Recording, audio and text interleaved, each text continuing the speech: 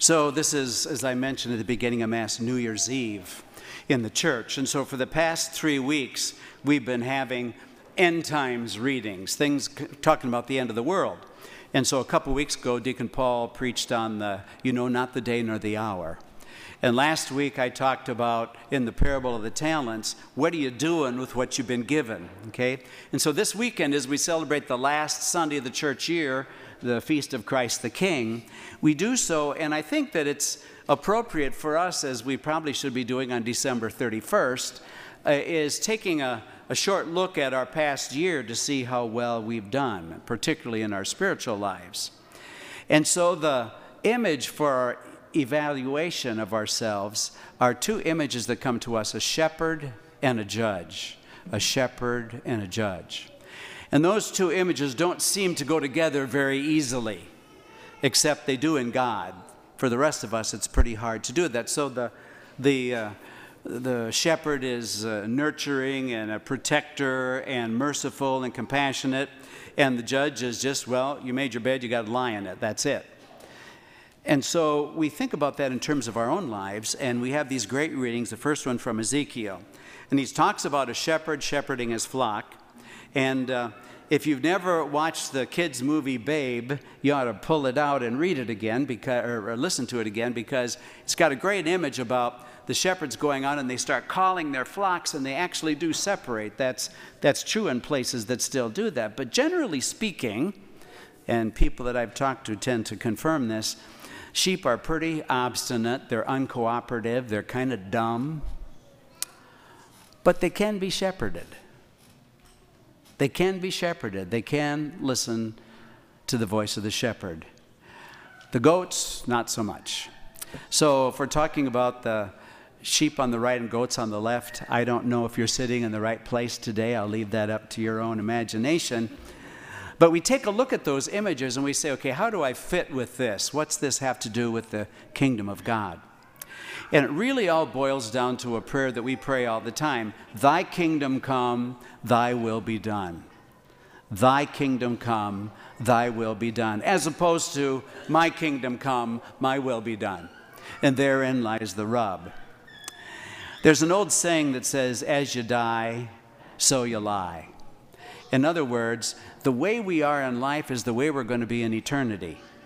So if you were an imperfect friend of God in this life, but you desired to do the right thing, you didn't get it always done, but you've desired to do the right thing, that desire will be fulfilled in heaven.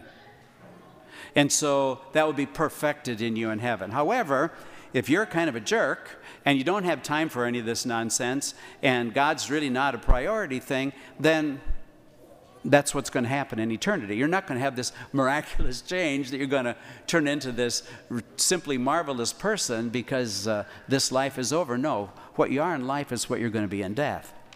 And that's why the people who say, well, God will never send anybody to hell, well, they're actually 50% right, because all God does at the end of time is give us what we wanted.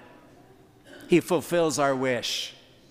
So if your whole life was saying no, no, no, no, no, then that's what you're going to get in your life. You made the decision, not God. God just fulfills our deepest desire. So how do we review our year? I ran across a quote this week from St. John of the Cross that I think is wonderful, and this is the line: in the evening of life, we will be judged on love. In the evening of life, we will be judged on love. Not on our laws, not on our rules, on our love. And it's actually a line in one of the explanations of the Mass, because the Mass isn't a celebration of love, that says, love never expressed dies. Love never expressed dies. So you can say you love God, but if it's never expressed, crickets, it's worth nothing. It's like the guy who says, well, my wife ought to know I love her. And the wife says, well, I sure as hell wish you'd tell me sometime, because you'd never know it by the way he treats me. Okay? So the idea is that it needs to be expressed. So we're judged on our love, not on our laws. So therefore, the evaluation becomes pretty simple. Church or no church, you decide. Prayer, no prayer, you decide. To be generous or to be stingy, you decide. Am I someone who is trying to get better, to have compassion and mercy, or if I say, let them fend for themselves, they got themselves into this, they need to worry about it themselves. That's why that song we sang in the 60s and 70s, and I'm surprised John didn't have it on for this weekend, is whatever you do to the least of my people, that you do unto me. Well, that's more than a song. It actually comes to us from today's gospel. Whatever we do or we don't do, whatever we do for others or we don't do for others, we do that to Christ. Period. Exclamation point. That's the end of the sentence. And so it's not just the people that we like or that we think deserve our attention or our mercy or our compassion or our generosity. Christ is the head of the body, but everybody is a part of the body of Christ. So what we do for him, we do to the body of Christ. And it all depends on whether or not he's the king of our hearts.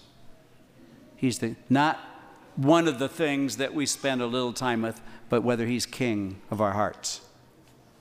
And so how that kind of spins itself out, it's about what we do or don't do for the person of color, for the transgender person or the gay or the lesbian or the outcast, the immigrant, the person that has a different political party than I do, or somebody who's a different religion than me.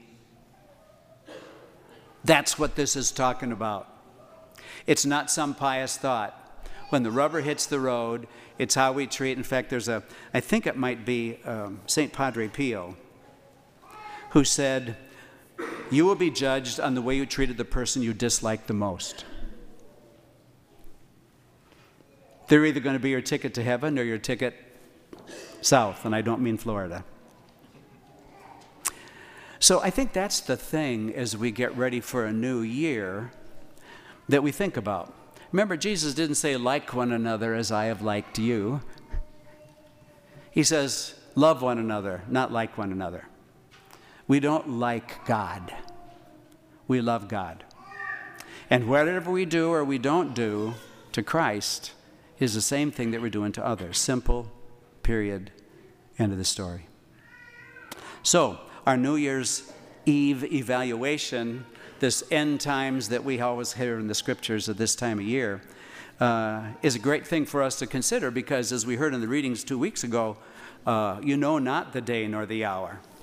So how we evaluate this last year could make a big difference in how we live next year. That, of course, is assuming we're going to have a next year.